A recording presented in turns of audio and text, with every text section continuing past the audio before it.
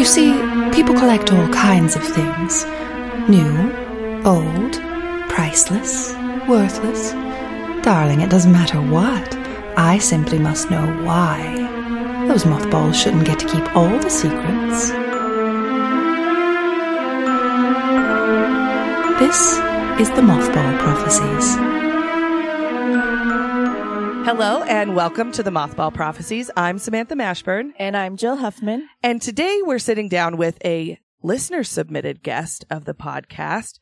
He has taken preservation not only of his local history, but his personal history to the next level and would put some people in our area to shame.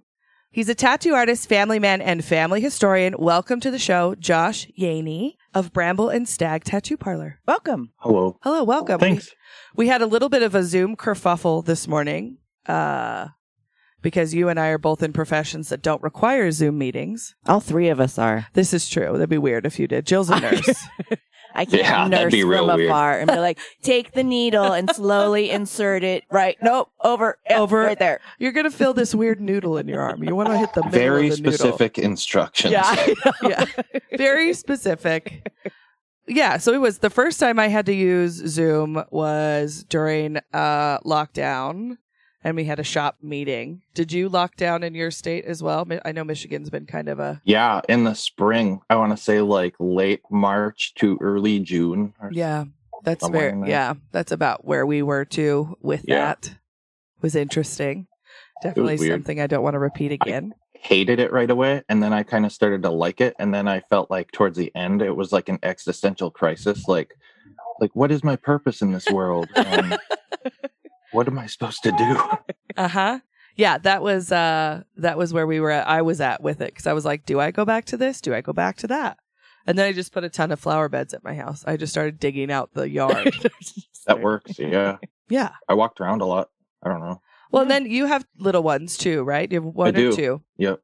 They're I have two, and they're 4 years old and 2 years old. Oh, busy. That's a busy time. Yeah, they're kind of wild. And I was thankful for, just like I would have never gotten that time at home with my son. Sure. On a regular year. We have like a family camp and stuff. So we were going up there like almost like every day, and just to go for a walk. We walked around like by our house. And then it's like, how many times can I walk the same stupid street? So then we just started walking around in the woods and right. Then it got cool. It started to warm up and everything. So. That's a perfect time to go adventuring when you have no time schedule. Looking for mushrooms and stuff, morels, and I don't know. Well, because you're in the Upper Peninsula of Michigan. Correct. Yep. What is the temperature like there? Is it a lot colder than just a little bit further south?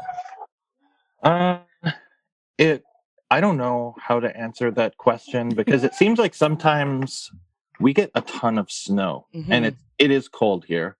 But then like a little bit like more south, they're not right on the lake. So it's actually like colder there, but not as much snow. Yeah. I would. So it's kind of weird. Yeah, because you would think, you're closer to Canada than we are. Right. But I think at that point, it's not even like a north or south thing. We're kind of like like the temperature of the lake has to do with, the temperature of Lake Superior has to do with the temperature of like where we're at. So I can see that. It acts like your giant blanket from winter. There's science involved. There is a lot of science involved in that. Yes. And we'll leave that to the experts. That works. Do your own research. Right. I know. I grew up, I'm born and raised in Idaho, but I have family that is from Michigan. Okay. My dad's family is still there. I'm not sure what town, so don't ask me. But so we have the Michigander thing that runs through my lifeline too, and I think they just had to move somewhere that's equal snow-wise, but not humidity-wise. Yeah. Because we get a ton of snow here where we live. Which I really hope we don't this year. You don't want it this year? I'm not in the mood. We got a little skiff the other day before Thanksgiving, and it's kind of stuck around. Do you guys have any snow yet?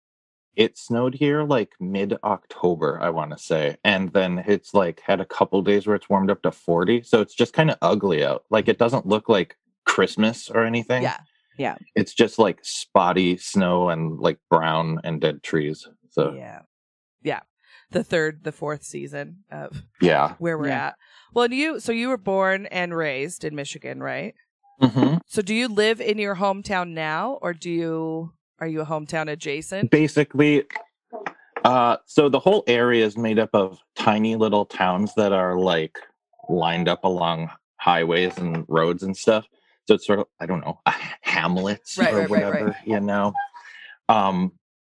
So basically, I count the whole area as like, it's called the Copper Country, and that's kind of the whole northern tip of the Upper Peninsula.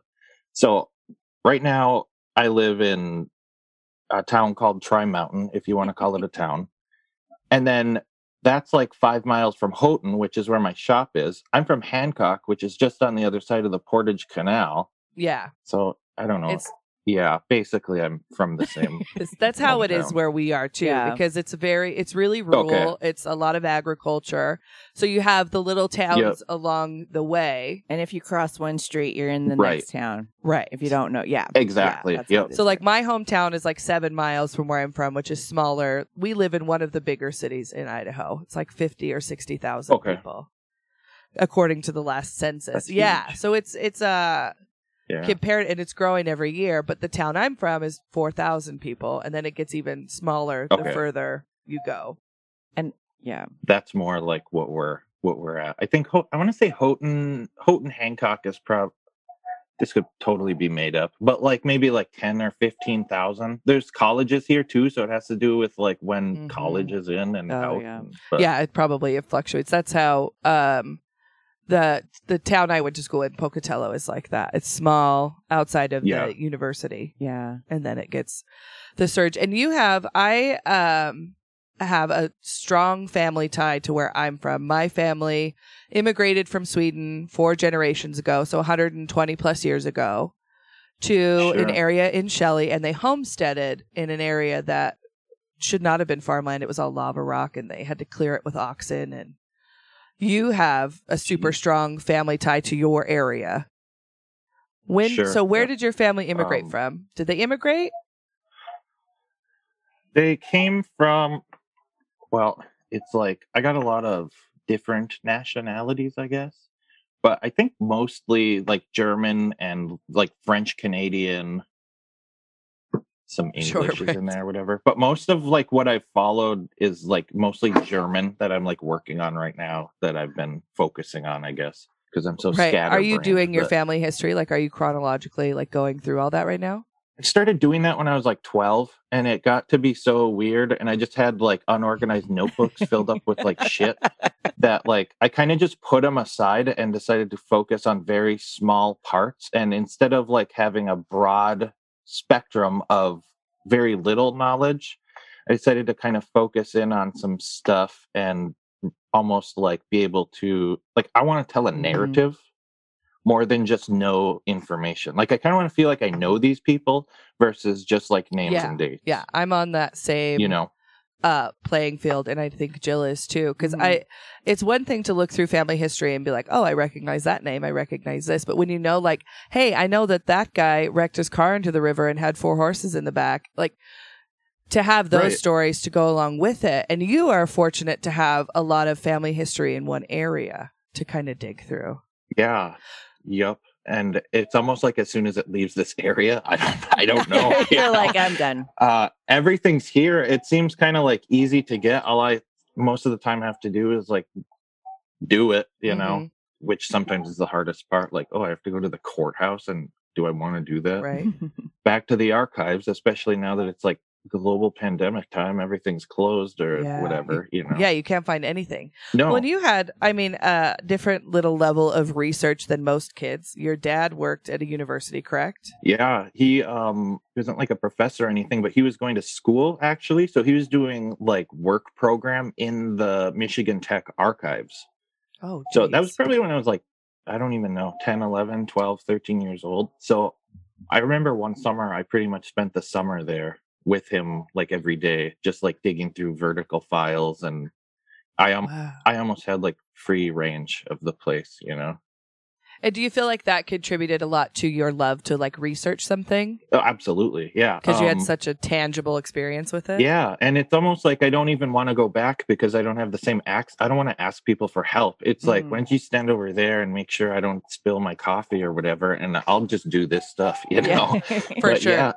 Yeah, it's I could spend like a week looking at like the newspaper reels. I don't remember what they're called or whatever. I remember. Were you able to look through stuff while your dad was looking through stuff, like simultaneously? Yeah, kind of. He would be there, like, so I think what they do a lot of there is people doing just genealogy, and then whoever's like researching stuff for the university obviously come there to look at all the Sanborn maps and everything like that. But I would just show up with him, and then I could just get like a pile of stuff and bring it back to my table and, spend 3 hours looking through it and then put it all back. And he was doing his thing, and then I just like got notebooks and started writing everything down. That's the coolest That's so thing. awesome. Yeah, it was awesome. I was always kind of like a Junie B. Jones like that too, of always having to, like, before Google was a thing, figuring out. Like if I saw some weird person in the neighborhood, I'd be like, they definitely murdered somebody. Let's follow them on our bikes. Absolutely. Yeah. And I I started like compiling it a little bit closer now, but like at that time, I had the idea of like the whole, like, Indiana Jones, like Dr. Jones had his Grail diary and shit like that. Yeah. And I'm like, I got to get like my Grail diary, So like I had like notebooks, started writing stuff down, like drawing all the pictures in the thing, because I didn't have any money to make photocopies of the pictures. Yeah, right. So it's just like. Well, did you ever have those thoughts? I know I did, of like when I was ever journaling something, I'm thinking like 200 years in the future when somebody finds this. Yeah, I mean, that was a big thing because I'm so into like all that old information and old pictures and stuff. And now I've been like collecting old photographs. And even if I can't keep them, I've been making scans. I bought a photo printer so that I can make copies of these photos. Nice. And, another branch of that is my grandpa had like every photograph ever from our family, like in a photo out, like there's volumes of photo albums, Gosh. So I was like, man, this stuff is so important. I don't know if somebody else like me is going to come along in the future, but if they do, this stuff has to be here. Like it's got to be prepared for them, Yeah, I remember my grandpa has since passed away. I remember him because I've always been kind of snoopy, and obviously I do this show because I want to know people's stories, because I think that was the main premise of starting the show, was these stories. This is a little backpedal. I was in an antique study group that obviously hasn't met this year, but they're all older women. They're like 50 years or more older than me. And I would sit and listen to them tell the story about this china that they have, or silver, or postcards, or whatever. And it was always linked to their family. And I was like, their kids don't know these stories. Their families don't know these stories. We're losing stories as a society. Yep. Orally. So I was like, we have to start this. And I've always been that kind of a researcher mind like you. And my grandfather noticed that. And he was like, hey, you're responsible of keeping the family history where it needs to be. Right. And I was like, okay. Yeah, that kind of, it's just like, it goes back to like that, like folkloric type of, even if there's like little weird legends and stuff in my family. And, like my grandpa told them to me, but think of like all the ones that he forgot, and and they're gone. They're probably gone forever. Right. Or the ones they don't tell because they have some little bit of shame aspect to it. Sure. That they omit kind of details from because it looks kind of bad for them. But in reality, that's what makes the story interesting. Yeah. There's got to be that, like I said before, it's like a narrative, and you need all those little pieces of it. And I don't know, go back to like a third person perspective and write it out, and like, which I haven't like written anything out really, but it sounds like, and from reading over your email, there's a lot to go through because you have from the 1800s basically. Yeah, like I want to say like the mid 1800s. Wow. I don't have anything like dates written down in front of me or whatever, but it's like the earliest for sure person that came over was like, so on my mom's side, the last name is Siller. There's like 5 generations of guys named Edward. So the first Edward I found came here from Germany. And his father was like a chemist at the University of Moscow or something. So I'm assuming at this time was all the like Bolshevik stuff going on. They're like, get the fuck out of here. Yeah. Whatever. So they came over and get the fuck out of here. Get the fuck out of here. He said that. Exactly. But basically he came, I don't know how he got here, but he came to the UP, then went to Milwaukee, then went to Louisiana, learned how to be like he was a cabinet maker and a carpenter. Then he got into mortuary so he could make his own caskets. Probably, I don't know. Corner the fucking market. He was like, I got chemistry. Yeah. I got woodworking. Now I'm just going to deal with the dead. Fuck everybody else. He sounds like a weirdo and I like him. Yeah. You know, like. Cool. He probably was just like I picture his face just being like a resting bitch face. Yeah. Oh, yeah. But really, he's just like this jovial dude that likes to learn shit. That could be. I'm hoping. Laughs by himself, but scares others, you know? He's talking to himself as he's doing all this, and people just... People walk in to be like, somebody died. They hear the laugh, and they're like, negative. Let's go. We got to get back out of here. My grandpa's side of the family has the same recurring thing of the same fucking name. Yeah. Like, they all have the first name Joseph. So my grandpa's grandfather was Joseph. His dad was Joseph. His brother is Joseph, and he is Joseph. Wait a minute. Yeah. His brother? Yeah. And he is Joseph? Yes. Like, they were just like, this is a good name. Let's keep using it. It's like a George Foreman thing where he like names all his kids George, even the girls. Yeah. So when I was like, before my grandpa passed away, I was talking about, having kids and stuff. I looked at him and I went, hey, I'm just going to let you know now. I am not going to use the name Joseph.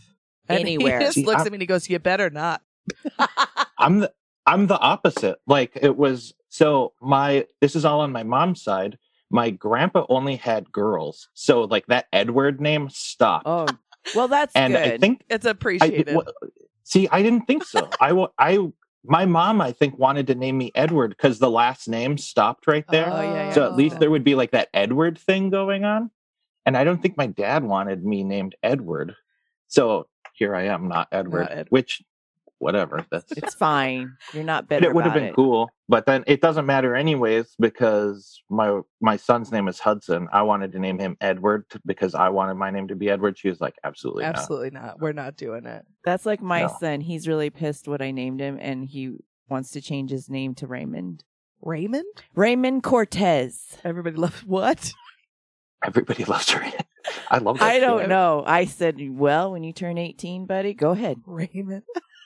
I'm going to make it when he comes in to get his haircut. And I'm going to, Ray, how you doing? How the hell you doing, Raymond? You got to go Raymond Cortez, though. It's got to be the whole... Oh, the whole name. The full thing. Okay. I mean... What about like RC? RC. No. I tried that. Oh. I tried All right. So I was like, all right, buddy. Way to drop the fucking ball. I think I call a lot of people by their first and last names, though, sometimes. I think it started out as a joke, maybe. Yeah. And now it's just like, sometimes I do with a real sturdy handshake and like eye now contact. That you say that, a lot of people, because on my Instagram it's Jill Reyes Huffman, and so I have a few friends that call me that, Jill Reyes Huffman. Your full Instagram name.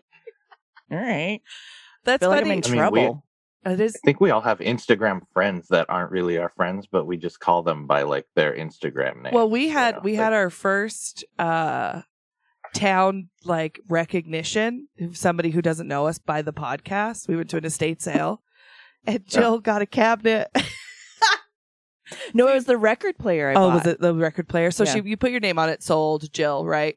So she went home to and I got there early to get this damn thing. Mm-hmm. So we were there before the doors opened. I won. And the gentleman that was after us coming to get it goes up to Linda, the estate sale runner. You tell the story. I went to go get it, pick it up, and she's like, I just want you to know Sam's really mad at you. And I said, who's Sam? Thinking me. And I was like, Sam? Me. She's like, no, he came upstairs and he said, who the hell is Jill? And she just looked at him. She's like, well, Jill from the podcast? And he's like, she bought that record player and I want it. And she was like, you could call her and ask her. Like, but he knew it was the Jill from the Mothball. He goes, Jill, Mothball Jill? We were like, wait, yes. Mothball Jill. Now that's like your gangster name. Like, now instead of Jill Reyes Huffman, I'm Mothball Jill. Mothball Jill. Mothball Sam. Yeah. Whatever. Yeah, it's As long as you guys smell better than mothballs, I guess. I don't know. We do our best. Sometimes. We just smell Yeah. like basement today because that's what my basement smells like. That's legit. Because it's though. old. Yeah, We are very committed to this. It's a top to bottom commitment. I like that. We have the last thing on family names is like my middle name is a family name that's Lithuanian. So people Okay. will see like my license name and it's my middle name initial starts with a P. And so people will be like, is it Patricia? And they're just like, look at me. And I said, no, it's much worse than that. It's Patri. Patri. And it used to be pronounced Patri, but my mom didn't like it. So when she named me, was like, we're going to pronounce it different, even though it's been the same for 100 years. Switch her up a little bit. Switcheroony. So, That's all right. And it skips a generation. So it's my grandmother has it, and then her mother didn't have it, but her grandmother had it. Oh, so yeah. So I'm like, all right, I guess we'll stick with that. So then you don't have to name your kids Petri. My child, I won't say his name on the show, but he has his grandfather's middle name and his great grandfather's first name. So his first name is my father-in-law's middle name. Anyways, so I Sure. was like, no pressure on who you should Yeah. be. My kid's got a doozy. So his middle name is Edward Joseph. That's my grandpa's name. So we named it after him. We're real close. But then my wife's great grandpa, his name was Joseph. And then her stepdad, I want to say they got some kind of middle name being Joseph thing too. So that Joseph is like Whoa. 3 purposes. Was yeah. it the only fucking That's a name lot of existing back pressure. then? I think so. I think there were like 5 names. Yeah. There probably was a Like- link. Like the ones out of the Bible that were like sort of easy to spell. Yeah, like they knew what it looked like. They were like, Like this one. Yeah. Yeah, that's We're Not like just gonna- Methuselah Yeah. or something. But I This feel is like Cthulhu. that one. This starts on Cthulhu. Yeah. I feel Right. like well, nowadays people are naming their children those kinds of names and it's like what is We that? kind of live in the perfect country. or it's for a that. simple name and then they spell it fucked up. Mhm. Yes. You know, Mhm. like okay, this is nice and easy. Let's complicate things. Yeah, let's put like a We live silent in- J and a K Yeah. in there. So we because- live in There's probably Mormon country, and they are Ooh. notorious for jazzing up some names that don't need any jazzing. Sure. It is. Yeah, I had a kid name and his name was Ireland, but it was like nowhere near spelled Ireland. Yeah. And I was just like, how do you pronounce this? And she's like, Ireland. I was like, Like the audacity. You should be able to sound things out still. Yeah. You know, Yeah. remember when you're in like first grade and they're like, sound it out. Mhm. yeah. And now that's now not it's true you at can't all. do it. You have to like There's You need a compass and a key. and a trickery and like a Yeah. The glottal. which welcome back to my last name. Yeah. Okay, that's true. I knew it was not English Yeah, because I'm looking at it and I'm like, it's not a spell it like you say it name. absolutely not. So I got some interesting like telemarketer calls that are like Oh. Mr. Jaehnig. and I'll answer to it, you know, close enough. I've been called worse things, I guess, Yeah. but it's whatever. It's fine. Jaehnig is, which I guess if Jaehnig. you're in a crowd and somebody yells Jaehnig, you know, Yeah, sure. 2 things have happened. You've either fucked up or it's an old pal. Right. 2 things. Yep. So, okay. So your mother's side was the Siller, right? Siller. Yeah. So, and they have quite a bit of prominence in the town that you grew up in. Yeah, they do or did or whatever. So, So my go I ahead. was just going to ask where it started. Like, I know there was a dealership and I know there was different things involved there, but where did it start with your mom's side? Yeah, it all started with the whole mortuary guy, and he ended up in Houghton like around the time of like our founding fathers or whatever. Sure. There's like Ransom Sheldon and all kinds of bigwig names, Douglas Houghton, whatever. He was like in the old boys club, let's say, Right. and then his kid. Shit. It's all right. They're not His going to kid- listen to the show. They won't. That's fine. Yeah, I They're going to know. come after us. 2 generations or so like later, it's all copper mining up here, or was. Mhm. Now we're just living in the shadow of what was, more or less. Yeah. And so they owned and ran a boarding house, actually very close to the small town that I'm living in now, Ah. coincidentally. And they did that, and then my great grandpa grew up there. He moved to Hancock with my great uncle Mike, and they opened up a hotel and a Buick dealership with a couple other fellas. And then that kind of just went on from there. And they did that from like, I think they had that dealership from like the 1920s or 30s until he sold it in the 60s. Wow. My Uncle Mike died in a car accident in 57. Oh. He raised beagles and he was bringing one to somebody's house. And I don't know. Dead. Sorry. Dead. I think the dog lived. Oh, good. Well, that's Yeah. I didn't know him, but he's kind of an interesting fellow, I guess. Well, now I feel like was the towns that you live in and are around you, was that their like boom time because of copper mining? Yeah. Then everything kind of shit the bed around like the 20s. There was like a big strike, 1913 strike. There's a whole Woody Guthrie song and all that shit about it. But before that, like mid to late 1800s, I'm not too into like the technicalities of like the mining history, It's but okay. I feel like that whole boom time was like, I don't know, like 30, 40, 50 years, you know? Yeah. All the mines, I think, were totally closed here by like the 60s. Was that because copper mining wasn't as popular or because of safety or like a combination of both? Do you know? A lot of stuff, I think. In like 1913, the strike was about, and you could follow this like throughout history and other stuff too, like coal mining and everything. Like when Teddy Roosevelt came in and kind of started changing some of those like worker rules and, you know, like the 8-hour day and the weekends and stuff. It was just unsafe working practices. I think at that time, there's like 50 people dying in a mine like every year, stuff like that. Holy shit. But there were a lot of mines. I'm not saying 50 people is not a small number of people to die, but then so they had that whole strike. Then they kind of picked up production again, I want to say, and they overproduced. And then World War I ended, and they had all this copper laying around, so nobody needed it anymore. And it, you know, economical feasibility said it doesn't cost enough for us to even do this anymore. Right. And that's what we had in the town that we live in currently. There was a boom with the gold. There's a lot of gold. Don't look at me. I don't know that history. In Idaho. And like my grandpa grew up gold panning. Like it's still something you can go and do in the creeks here and still find gold. Yeah. But it's very similar and then the town we live in at the time when it was becoming a very popular town had the main railway station in it. Sure. And so it had this huge boom. And then the railway moved to Pocatello, which is 45 minutes south.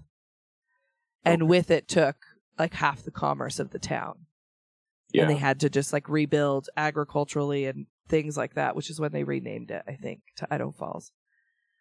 But that was the only reason I know a little bit more about that is my great grandfather kept journals. Oh. So he wrote a daily journal. Cool. I'll have to find it. My mom has it on their computer, so I'll find some excerpts to share. But he just wrote like the daily stuff, like what he had to eat, what the weather was, and what his plans were for the day. A journaler. Yeah, and then there's some excerpts that is like he's talking shit, and those are my favorite. Well, yeah. And my grandfather was an author, and he was the same way of maintaining records of different things. Cool. Yeah. That's a good person to have. Yeah, it's family, nice, and it's made me appreciate found information a little bit more. Oh yeah, for sure. Right. And you were saying in the email that you sent me that your family, they moved. Tell me about the house that got moved. Oh, yeah. So it's just, this is like one of those little legends I was saying. Might be true, might be not. I don't know, whatever. So my Uncle Mike that I was talking about before, he's my great grandpa's brother. And so apparently there used to be like over in Hancock, there was some kind of little like, I don't know if you'd want to call it like a gambling ring. I don't want to throw anybody under the bus here, but like, wow, who cares? Right, they're gonna. Okay, here we go. Just a 1-star with review on the podcast. Yeah. So in the it. hotel that my family owned, apparently they had a room upstairs that was like the gambling room. And let's say once a week, once a month, doesn't matter, that prominent businessmen from the community would meet there and gamble. And my uncle won his camp that was a house like 30 miles down Lake Superior. He won this in this poker game. had the thing picked up and moved to where my camp is and sat down like next to like our other camp. So there's 2 camps right next to each other. Supposedly he won this one in a poker game. That's where we stay, and that's like Mike's camp, we call it. Holy That's shit. awesome. It was like, yeah. Where'd you get this fucking house, Mike? Oh, Yeah, I want it. you know, royal flush. apparently at one of the camps up there, there's still like like the roulette wheel, like hidden in the walls. You know, Oh, we love I don't. things in walls. Yeah, again, probably totally made up, but I like. No, to see but it, I so. love it. Oh, No, here. it's true. Yeah. I feel it in my I know. bones. My my family in Michigan also had some nefarious activity for the time. My Sure. grandmother on my dad's side, her grandmother was a madam Oh, in Michigan, and she owned a couple of establishments. good for Yeah. her. I know. I always say that's where I get my business sense from. Yeah, somebody's deep. got him. So yeah, we have there's lots of, and that's the sad part. My grandmother recently passed. She passed away this year, and she would never retell any of those stories ever. Oh, those are the best I stories. know. I She know. would just That's where your real life turns into a western, or you know, you get that like you're like thinking about what's happening, and all of a sudden there's like a soundtrack, and you can like see things happening. Mhm. yeah.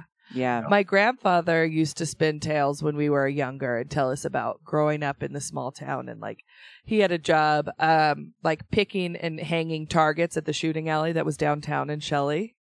So he would work, and then he would go to like the store and buy like a BB gun or fishing line or all that stuff, and he wrote about it. Yeah, It's just fascinating to me. Mm. Like, that's awesome. and so you collect a lot of this family history, like we've talked about. Yeah. What's your main goal with all of that? Like, do you want to turn it into like a book or? I have no goal. If I made it into a book, nobody'd read it except for me and maybe a couple people in my family. Like, so it's, I don't know. It's almost just like, I think like we were talking about before, I got so early on into like the archives that like I've been wanting to create this archive around Mhm. myself. Yeah. You know? Yeah. And I feel like with like some of the items and like the old pictures that like I relate more with that like old timiness than I do with our current world. Mm-hmm. So like the more stuff I feel like I can surround myself with, the more comfortable I am. You know what I mean? Like Yeah.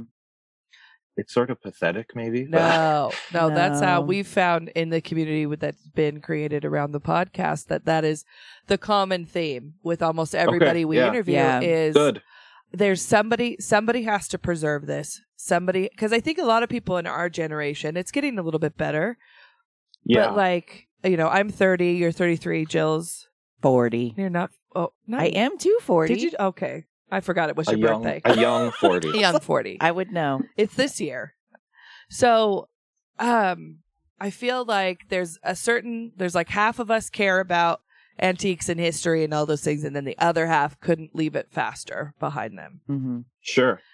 And you could probably break those groups into other people. Like I'd love to have like an antique shop or something, but it would never feel like a real business, I Mhm. guess. Like, I don't know the values of stuff. Even the concept is insane to me. Like, it's like I'll grab stuff when I'm at estate sales and I'm like, oh, I could sell this to somebody. And like, I either just end up keeping it or like giving it away because I'm like, I don't know what this means. And if you're like asking me about it, it clearly means more to you than it does to me. Mhm. So just take it, you know? Yeah. I'm of the firm belief that like I am a keeper of things for a certain amount of Yeah. time. And then Yep. it's going to It's live with who it's supposed to live with. Yeah. yeah. You just like grab the shit. And then that person that's supposed to have it might come along and you might find each other. And, you know, Yeah. Yeah. That's what, because yesterday I went back to the estate sale that we went to this weekend, and they had like these little postcard things, but you open them up and it showed all like the landmarks and like told little histories of them. And Yeah. my husband's like, what are you doing with those? And I said, I'm going to buy them. And he's like, why? And I said, I feel like I need to because I don't think anybody would appreciate it Yeah. and they'll get thrown away. Yeah. I had feelings like that when I was like younger. I remember being in like antique shops and like going through like, now I collect old photographs, but they had like all these like old like portrait studio photographs and stuff. And I'm like, I wanted to like take all of them home because it's just like these were somebody's family. Yeah. Yeah. And now they're just sitting here Right. for some dweeb to buy. Yeah. And like, what happens if like down the road you met somebody and you're like, boy, do I have like a fucking thing that's going to make your year. Yeah. You know? Like, yeah, exactly. check out this picture of your uncle. Yeah, or whatever. exactly. I had that feeling at a super young age too, because I used to go antiquing with my grandmother, and I remember like seeing the old tintypes and parlor cards and all that stuff. And I was like, well, I know where all my family pictures are. Like, how do these end up here? Like, right. And it always is tied to some type of tragedy, I'm certain. Because it could be, I'm like, there can't be anybody left in the family that knew about these that would have willingly sold them as a lot. Or, it was down to like a grandson who could give a right. two shits about it. The only logical thing that I can think of that makes me feel better about those pictures ending up that way is that they were just like studio copies. You know what I mean? Oh, that's a good way to look at it. That's such a good way to look at it. Just that like, oh yeah, we made like 3 or 4 of this and this one was shittier than the other ones. Yeah. Or, That's what so this was in a back room with like boxes of other photographs that we just didn't throw away yet because they're rubbish, but somebody found them and they're like, oh, we could sell these. Oh, that makes me feel better, even if it's just fabricated. Yeah. It makes me feel a lot better. Because I was the same way. Like, I remember finding this picture, like these 3 dudes from like World War III all lined up, jovial, I'm assuming, VE Day or something, whatever. And it's just like, holy shit, like these guys just survived like a war. And somebody had this picture and they're like, it's just, Goodwill pile or whatever. Yeah. And it's like, what the fuck's wrong with you? Mm-hmm. Yeah, that is definitely, I would say 90% of my picking is things I like. And then the other 10% is that, like, it's almost like it's like a little orphan, like an antique orphan. Yeah. Yeah. I think I have to have this idea in my mind that someday I'm going to sell some of this stuff just to justify the idea of me even going to these places in the first place. Well, like the one we just went to was she's an elderly woman. She's still alive, but she doesn't have any family. And so the members of her church are helping organize this estate sale. And we were going through it. We were looking at stuff, and it was tragic because a lot of stuff got thrown away before the estate sale started. So who knows what was thrown out of that house. But in one of the back bedrooms. Probably the best stuff. Yeah. The stuff we love. But in the back bedroom, there was, I'm not a super religious person by any means, but in the back bedroom, there was like a 4-inch thick family Bible that had the hand stamped leather cover. Yeah. And I was just like looking at it and I was like, I have absolutely zero use for that. I know. But was it still there? I think so. Well, I know somebody probably rescued it, but I hope, because it was just, I'm like, the stories that thing could probably tell. Did they like write down the generations of people that had it like in the front cover and stuff like that? I didn't see anything, but that doesn't I don't mean know. it wasn't in there. That could be like a regional thing here. I don't know. Obviously, I don't go anywhere else really, but you'll see stuff like that, and it's like the huge Bibles, and you'll open the first page, and there's like 20 names written down on it with dates, and that's the different people that have been like gifted this Bible or whatever. I'm assuming like family elders and stuff like that. Well, because at the time, I mean, Bibles were expensive. Not everybody could afford to buy a really nice Bible. Mm-hmm. Yeah. So they were given as gifts. Like I know, like I think we have my husband's stepfather's Bible that was gifted to him, and it has the beautiful inscription on the inside. And back when there was a little bit more sentiment around objects like that. Yeah. Right. So what do you collect, like, for your personal collection outside of family history? What do you look for? Things, I guess, that are kind of cultural for this area. I feel so there's like all kinds of old brewing companies that spurted up around here, like around the mining boom days, and I had a real odd fascination with there was a streetcar line here, the Houghton County Traction Company, and just something that's totally, you would never know that had happened. If I've got these old pictures from the road commission here of them tearing up downtown Hancock in pulling out like the old like rail line, and then I have pictures of them covering the old rail lines, so it's kind of a cool, that ran from, I want to say like 1900 until 1933, like right after the Great Depression and stuff. And then people started getting cars and driving on better roads, so they didn't need to use it anymore. Mm-hmm. And then along those like rail lines and stuff, they had like we had like an electric park up here, like set off in the woods where it was all like Edison bulbs strung around like 10 acres with like slides, and there's a big like pavilion and stuff, and it's all fucking gone now. You know, you'll go, I know where the place is, it's not hard to find, and like it's just a wooded field now, you know, with like a stone, like a foundation wall going around the whole thing. That's so cool. Like 10 years ago I was bird hunting there actually, and I found I kicked the ground and I found a dime from 1927, and I obviously pocketed that. Yeah. And I've got it like in a ring now, because how cool is that? so Like cool. the last time somebody had that dime in their pocket, Mm-hmm. I guarantee that they were there, like standing at a concession stand or something, you know, like We have like a big full suit and everything. and then they were cool, like, yeah. "Where's that fucking dime?" Yeah. I Right, needed because to that was a big deal. play this game, and now I know. can't. Right. We have like a big park that's centrally located in our town that was a lot bigger at the time of the forming of the town. It's called Toffus Park. And there's images of it that sound so similar to what you're talking about. Of it was Sure. it was the place to go, and there was like a man-made lake, and there was it was huge. Mhm. Now it's like a third of the size. Yeah, I was gonna say, I think this park was called Electric Park, and I think that was like a common thing because it was around the invention of the light bulb. I know that there were like electric parks like down in like downstate and stuff, like Detroit area and stuff like that too. So it might have just been an exhibition from like Edison or Right. something, you know, like the World's Fair type of deal. Yeah, I'm excited to look that up. We'll cover that in the Curio Corner to see what exactly. Yeah, Because I want to say Seattle had something like that too. Wow. sure. I love shit like that. I love like trends that start in one place and somebody's visiting it, because it's Yep. not like there was news and stuff that traveled like it does now. No, Right. yeah, no. In my mind, somebody visited Michigan and saw that, and then came back here. And And they were like, did "Here, that. let's do this." Or it could have been like a franchise type of thing, Yeah. even, you know, like Mhm. the traction company could have like bought that franchise from like Edison or whatever, Right. you know, and like we're doing an electric park, just got a string of 10 million light bulbs, you Let's know. go fucking put these up Because- somewhere. Yeah, on the same streetcar line far away, you know, like I think it'd be like 40 miles, maybe not as the crow flies, but whatever. They had another, like a similar park. It was like the Frida Park, and that's on the other side, sort of like on Lake Superior. And yeah, it all like ran through, and it'd be like park. People do that on Sundays, you know. Mhm. That's cool. Back when you would hang out with your neighbors Yeah. Yeah. You liked people. in the olden days. Yeah.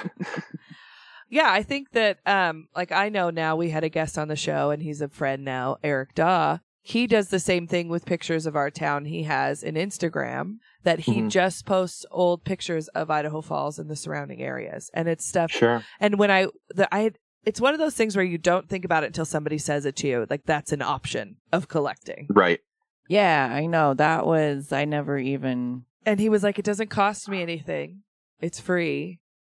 Yeah. And it's endless. Mm-hmm. I've had that idea of just like because I have like my own like photograph collection and stuff, and you know, it'll go in spurts, but like usually in the winter when I'm bored, like I'll post just on my Instagram stories or whatever, like here's a couple pictures from like my collection or whatever, and it's nothing specific, just people dressed yeah. nicely in front of a waterfall or something, you know. Right.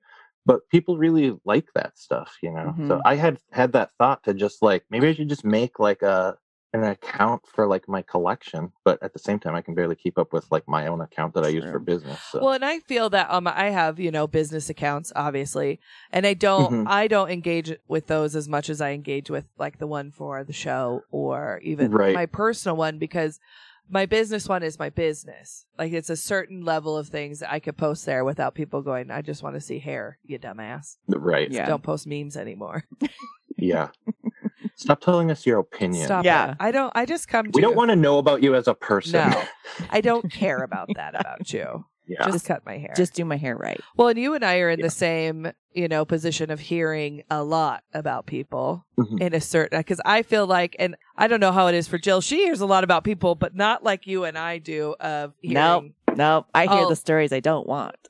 And I feel like to me, it's definitely deepened my appreciation for people's stories and heritage. Is it the same for you?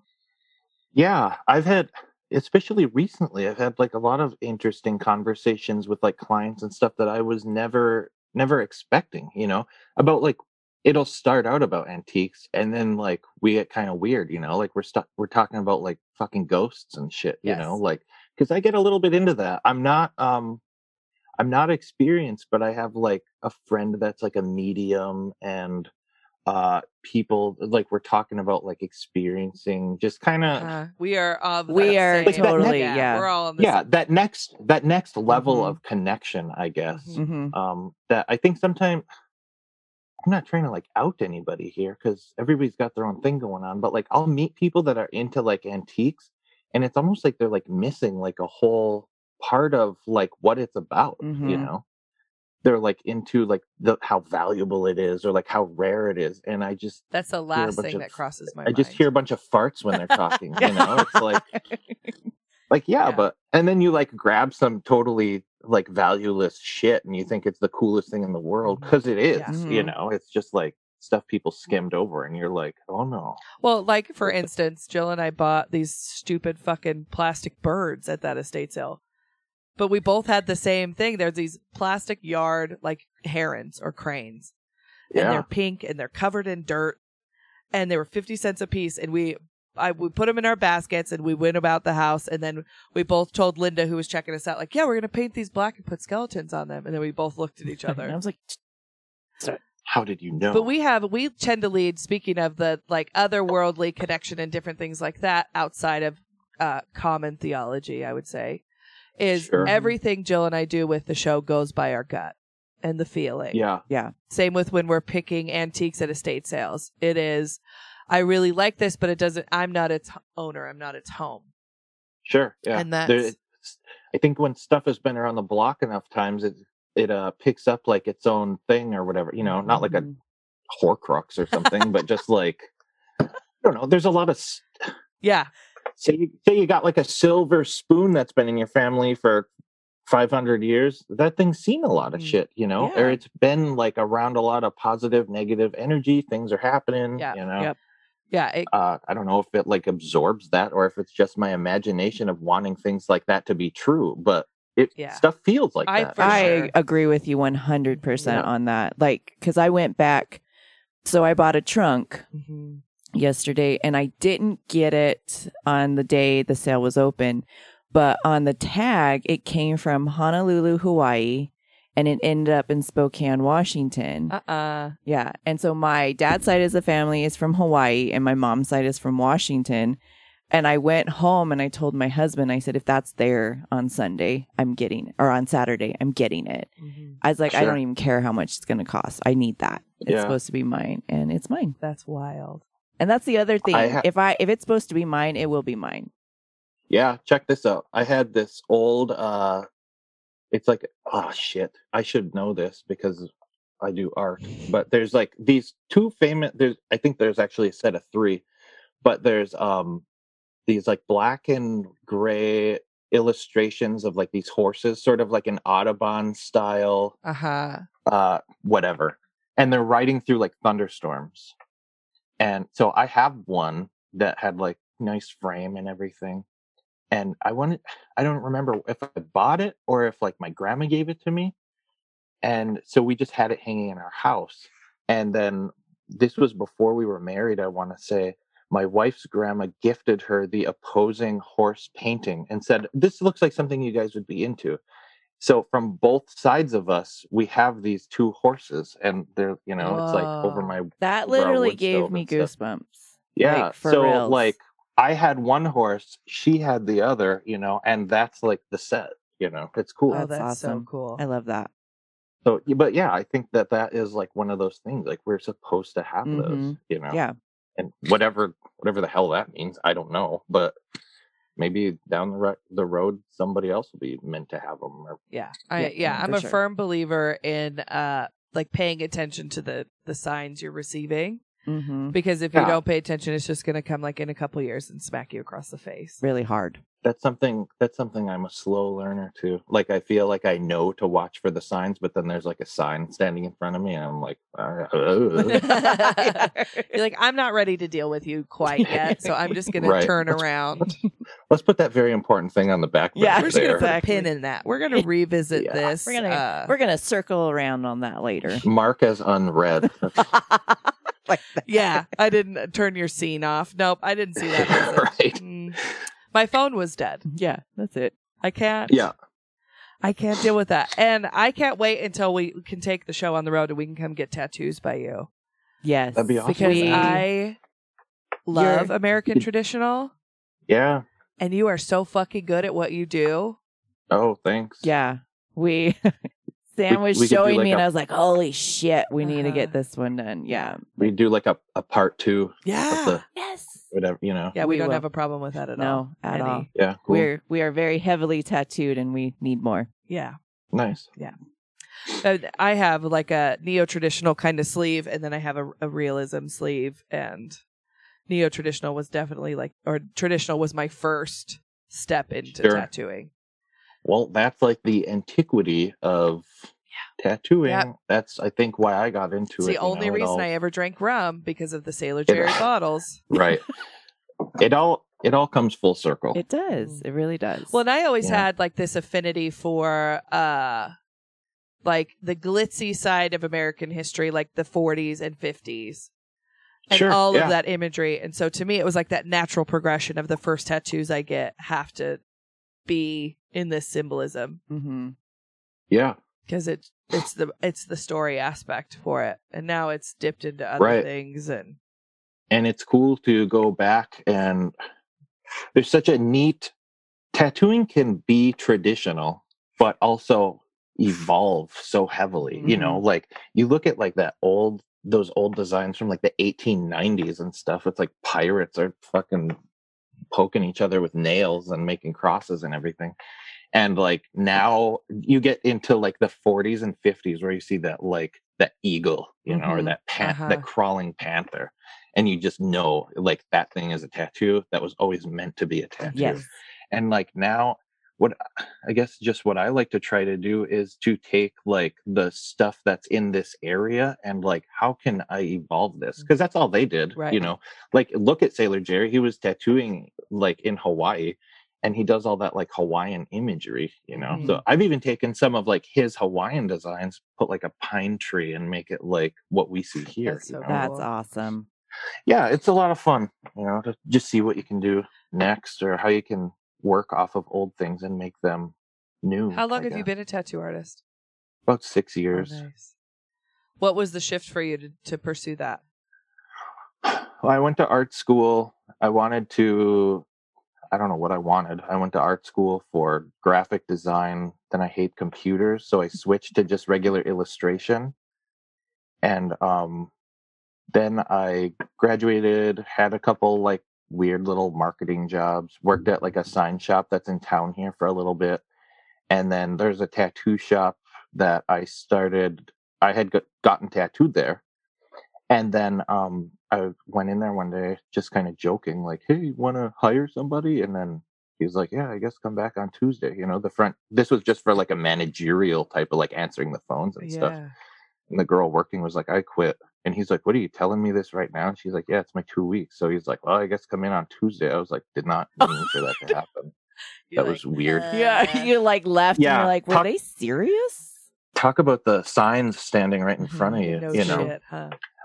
But then, it like slow times in there, I just start doing like painting for fun and stuff. And he was like, I should teach you how to tattoo. So that's when I got my toes in the water. I thought with your level of skill and like just how brilliant your tattoos are, that it was like you had a decade under your belt. No, but I had, for a couple of years, I went and worked in Marquette, Michigan. And like my mentor and the shop owner there that I worked with was like insanely knowledgeable and a really good teacher. So I think that was like my big, like, you know, like, oh, I can do all of this, you know, and I don't know. That's what makes the difference. A big growth period, you know. Yeah. So For sure. I had a similar thing. I worked for a company as an educator for a long time. And I used to just sit and watch these people that had been, they're on stage at hair shows. They're doing all this stuff. And I learned the most just like watching them work. Mm-hmm. And then being like, are you doing this because of XYZ? And that's where it all started to connect in my brain. So now when I look at hair or trying color, like those things. yes. And applying them and going, okay, I saw her do this on this. So when I look at a head of hair, it's like almost a little like it's like geometry and sculpture all at once. Yep. When I'm working on that's something. what we do too, like rule of threes, sort of, that kind of, it's all, you can transfer composition into so many different things. Yeah. Mm-hmm. And same principles, different structure or Yeah. canvas or whatever. And lighting and shading and angles and all of those things. Yep. I am probably a little too honest with my clients about like what will work and what won't work and why it won't work. Yes, but we appreciate that. Thank you. Yeah, I don't think there's any such thing as being too honest about that I'm stuff. like, because if they leave it and they look like shit, that's on you, And then I'm sure you've experienced this too, where somebody will come in with an idea and in the consultation or whatever it's taking a long time, and you realize this person isn't happy with who they are and they think this one thing's going to fix it. Sure. That happens. Yeah. And that it's hard with like tattooing because you have to like, and I'm sure same thing with you, but you have to like gauge who that person is. You have to almost like imagine what they're going through, sort of like in this particular thing. Yeah. And then also take their design, and most of the time you have to tell them why it's not going to work, but what you can do. Yep. And then they have to respond with basically yes or no. And that all has to happen in like 5 seconds. Yeah. Like somebody you have to talk to somebody you don't know and be like, are you the right person for this? Almost, which is an insane responsibility. Part of me is like, it's wild. Yeah, maybe I should just do the fucking tattoo because that's my job, Like, is it my job to ask questions? But on the other side of that, like, it's absolutely my job to decide on whether you may or may not be doing the right thing by just me being like an outside person, right. Yeah. And that's lost me some people because my stance on it is I'll go with my gut and who I think this person is from meeting them. And I usually just go, give me 3 appointments. Like, give me 3 hair appointments with you to really fill each other out before we make this gigantic change. And then usually by the second appointment, you figure out some pretty heavy shit they're going through. And you're like, okay, here's where we're at with this change. If you ever wonder why your hairdresser won't take you platinum blonde, damn it, after a divorce, that's why. Right. What if I just want to, Sam? Well, we'll see how you feel about it in 6 weeks. That's my rule of thumb. We'll see how you feel about it in 6 weeks. Diet back, maybe? Yeah. And that's it. It gets into, because I worked for a company that heavily relied on the science of hair. Then it gets into the science aspect of it, of what that'll do to your hair to do this and that and this and that and this and that. Sure. And then I explain. So every time you raise the pH of a hair strand, which is with permanent oxidative color, raises the pH and it opens the cuticle up, swells it, and lifts what looks like shingles under a microscope. Lifts everything up, and then the color goes all the way in, decolorizes or changes the melanin on the inside, comes out when you shampoo, it lowers the pH and brings it back, which is why hairdressers will tell you to not wash your hair for 48 hours. Your pH is starting to get back to normal. Anyways, so it's those things that happens. And if we do it and lightener is indiscriminatory. So it will go in and decolorize the protein and the melanin, everything in the middle of the hair, creating weak points. So if you do that and then you come back over it with oxidative color, you just created a real shit show. You just made me feel like having to do like cover-up tattoos, like I'm such a whiny baby. Like, there's no science. Like, will this work? Oh, probably not. Well, you have to maybe. keep in mind color theory when you're doing stuff like that. Sure. And trauma to the skin, depending on who did the work before you. It's the same set of brain Olympics that you do, and you have to do the same thing too. If you know somebody has anemia, you know you're going to have trouble with their veins. Like you have all those stuff to kind of worry about. you have like the ingredients to make like a good or bad decision. Right. I love Yeah. that. Yeah. There you go. Yeah. Yep. So Yeah. Depending on how Thanks, Josh. I needed that. thanks for putting it into Yeah. a sentence that I just decided to fucking explain as lightener. Bleach. We'll cut that. Gray, keep that or cut that. I don't fucking know. who cares? Gray's going to be like, what the shit is she talking about? What is even happening? What? He's like, wow, who really went off the fucking rails there? Listen, okay? We are mad. It is. That's what it is. Well, it's just because, one, I have anxiety. I'm a highly anxious person all the time. So I feel like the more knowledge Sure. I have about something, it just levels that out That's a good one. and also creates problems. Both. That's what I was gonna get at. Yeah. You start to like, learn a little bit too much, and then I start to be like, "Oh, who the fuck am Uh-huh. I?" You know? Yeah. Yeah. How do I've got all this information? Am I supposed to use this now? Yeah. And like, I'm not smart enough to know about this. Oh, I'm not like good enough at like what I do to try these crazy techniques. Uh-huh. What am I contributing? I should quit. Yeah. Maybe I'll go work at a junkyard. I just have forever imposter be fine, syndrome. I guess. I know. I do that all the time. Me too. Yeah. Yeah. And people are like, no, you just think I'm a big idiot. Okay. Yep. I good to know. see you. My Bye. husband will look at me and be like, holy shit, oh yeah. I'm like, I just pulled that somewhere. Don't. That's from nowhere. Yeah. That's a one and done. No Yeah. more. I feel like you got to just get lucky sometimes. Put in a bunch of hard work and then you get lucky, and then you start getting lucky so much you're like, I'm actually okay. Yeah. Yeah. You know? Like I can do this. You're like, this might not be luck anymore. Yeah. Maybe I have a skill. Yeah, Mhm. exactly. Yeah. That's definitely how the I hope. progression of the show That's has worked how for us. this is working out. Yeah. Yeah. I'd be like, Sure. people still want to sit down and talk with us? Cool. All right, let's do it. Yeah. Okay, so speaking of something that I made up on the fly, the next part of the show is the estate sale walkthrough. And in the estate sale walkthrough, everything is imaginary, made up. It doesn't exist. If you ever see a listing that's close to what we're doing, send it to me because that's hilarious. But so at the estate sale, if you think something's there, it's there. It's all your favorite shit. Everything you would want in an estate sale. If you go, if Yeah. it's this, I'll get it. It's most definitely that All right. because I suck. And the only catch is you can only pick one of the options listed. All right. Okay. Hit me. Which is where that questionnaire comes in handy. It's the worst. All right. All right.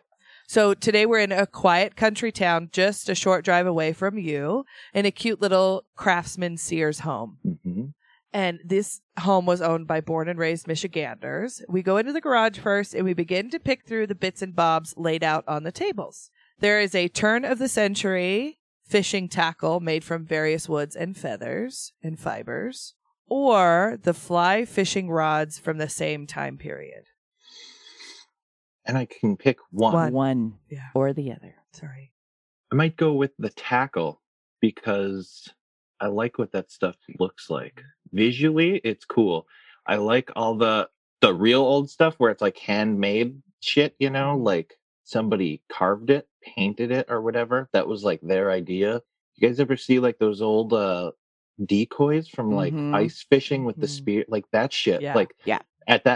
at some point that tackle transcended being practical to being a folk art. Yeah. Yes. And that's like the coolest. That's You what I know. love about it too. I'm Yep. definitely picking the tackle. Yeah. What about you, Joe? I don't know. See, and when I read over this, I was like, yes, I know what I want. No, I don't. I think I'll go. Well, I would be also concerned. I would ask too, where did the fly rods come from? Like who made them? Did the guy make them? His Did a grandfather person- made them. They're all See, handmade by that's- the grandfather. That's fucking tough too. Yeah. Yeah. And I say this, literally, this was a choice in my life. My grandfather made a handmade bamboo fishing rod in the 70s, and we were in a boating accident, and all of his tackle and that rod went to the bottom of the river. Oh, It's devastating. that is. I think I'll go with the fly rod. Yeah. They're beautiful to display I'm glad. too. No, see, that's where we're at though. We got the tackle. I'm glad Mhm. you grabbed the rod. Mhm. Somebody grabbed the rod. Yeah, somebody going had home. to. It's going home with Yeah. me. All right, we go in through the back door in the garage to the den, and we start to pick through over the various local and family photos the family has collected. Everything is placed into lots because there's a lot of it. Do you Sure. choose, and you can buy one of the lots. There's a holiday photo lot, which encompasses all of the major holidays. There's a 4th of July lot, or local aerial and landscape photos. Did I buy something at the estate sale that pissed you off? Like, I feel like Yes. Is this like a real It's a life vendetta. scenario? She that just she's- feels like it's personal every I time know. because I make it difficult. Yeah. I really try not to make it pins. I just didn't know if these were like real life situations that you're dressing up as like Sometimes fiction. they are. Sometimes. Yeah. Nobody will ever know. Okay. I don't really care about the 4th of July stuff too much. I mean, it's cool. If it was there by itself, I'll grab that. But since I got to pick one, I guess the holiday ones, because at my core, I think I'm most interested in people. Yeah. Which is funny because I don't necessarily love people, but I really am interested in like what were they dressing up as? What were they doing? Yeah. Like family photos and stuff. Yeah. The aerial stuff would be also real cool, but unless you can lay it all out like a map, it really don't mean jack shit Right. to me. But Jill? I think I'm going to go with the aerial. Yeah. Yeah. that's a good choice. It is a good choice. And I'm going to go with the holiday also because I'm really into people posing with their Christmas trees right now. There's like old Sure. pictures of. Yes. All the old pictures. I'm into like How- weird, embarrassing photos. How old are these photos going back? Like, There's some. are we talking like 60s, or are we like weird Christmas, like open flame on a Christmas tree? Yeah, like You there's know what I lots mean? of. Like, it's like family history yeah, photos. okay, Yeah, yeah. it's all the I cool think I shit. made the right Yeah, choice. I Yeah, think you so did. too. Yeah. You did. I think so. Yeah. For sure. Okay. The next part we're going to is the gentleman's office. He's collected lots of artwork in his time and displayed it in his office. Is a selection of his favorites and their local kind of folk arty stuff like you like. So there's a velvet and chain stitched flag that hung in a local Elks Lodge. Mhm. Or there is a map, one of those really beautiful hand drawn maps of the late 1800s of Michigan. All of Michigan or just the UP? Just the UP. Definitely that. Okay. I'll take that. And that flag's cool too, though, because it's weird. It's like, I don't know, people get into all that like weird esoteric stuff, you know. And I feel like back to what we were talking about before. I feel like down the road, I'd meet somebody that I'll be like, "Fuck, I knew I should have bought that flag because you'd love it." Which I did that before with a flag. I remember I had this Danish flag, and it's like hand sewn. It's almost like it was made out of like cheesecloth or something. It was real strange. And my friend's dad is Danish, so I'm like, I got this, and I knew that and never thought about it. And then me and him were having like a conversation about something, and that came up, and I was like, I've got this flag, and I gave it to him, and he had like hung it. He was like pumped on it. Oh, that's you know, so cool. I love that. Yeah, flags are sweet, but what the hell am I going to do with a Danish flag? Right.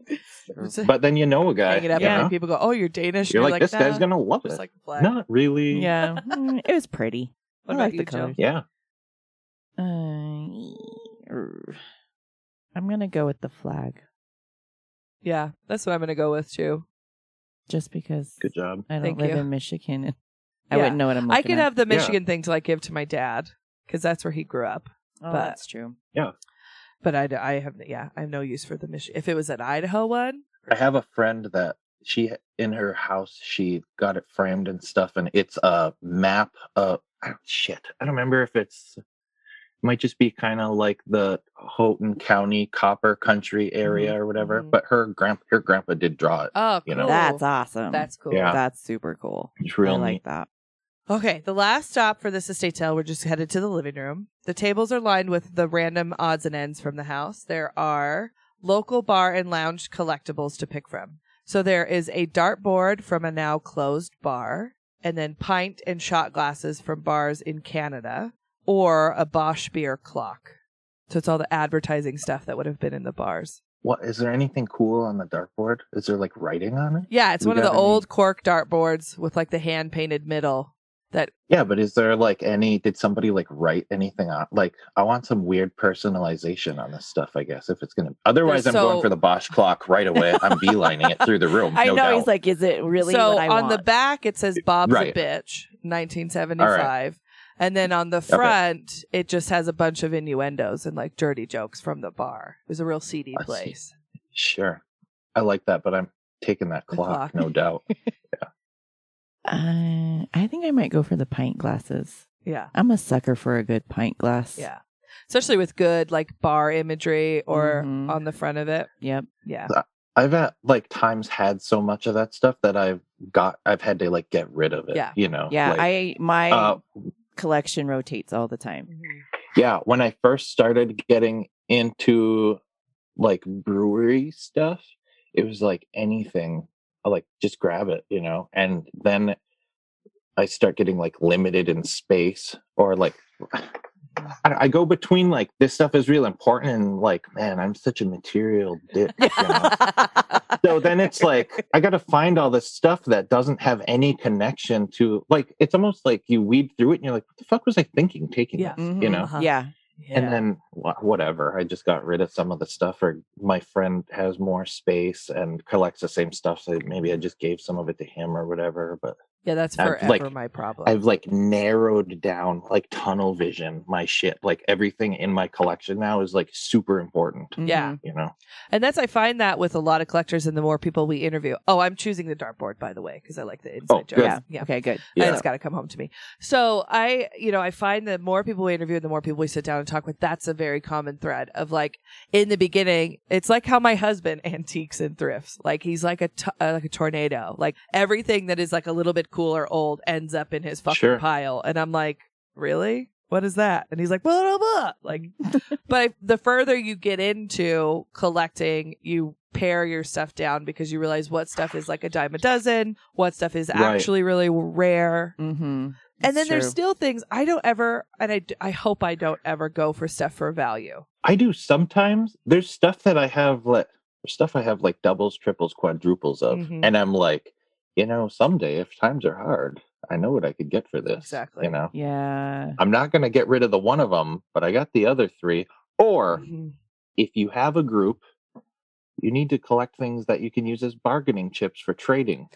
Oh. Somebody got something you don't have, but you want it real bad, but you got something they want real bad. You'd be like, damn it, Josh. This is, yeah. Yeah, that's going to be a problem. That's shit. Things to think about. Because that is, it's definitely turning into, especially the more people we meet, you know, like now it's turned into, you've been on the show. If Jill and I see something that we know you'll like, we'll just send it to you and be like, what do you think of this? Yeah. Right. Do you want? And now it's turning into a problem. Like I had absolutely Kate Bitter Squeaks. Kate sent me a message the other day, and it was just a screenshot of a taxidermied hedgehog. Yeah. And I text back. I was like, "Get the fuck out! Where did you find that?" And she's like, "It's for sale. Do you want it?" And I was like, "Yes." Yeah.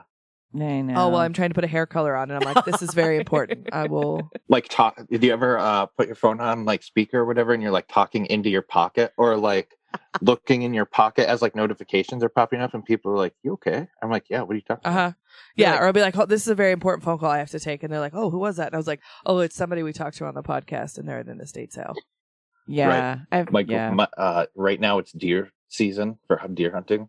My grandpa calls me once a day to just like be like, here's what I found like at the bait pile or whatever, and so-and-so's hunting in this spot or whatever.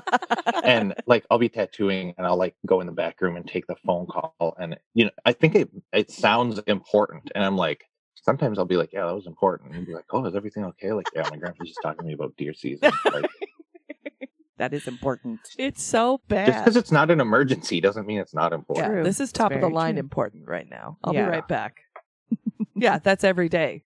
And then if I see something too, I'll just call Jill.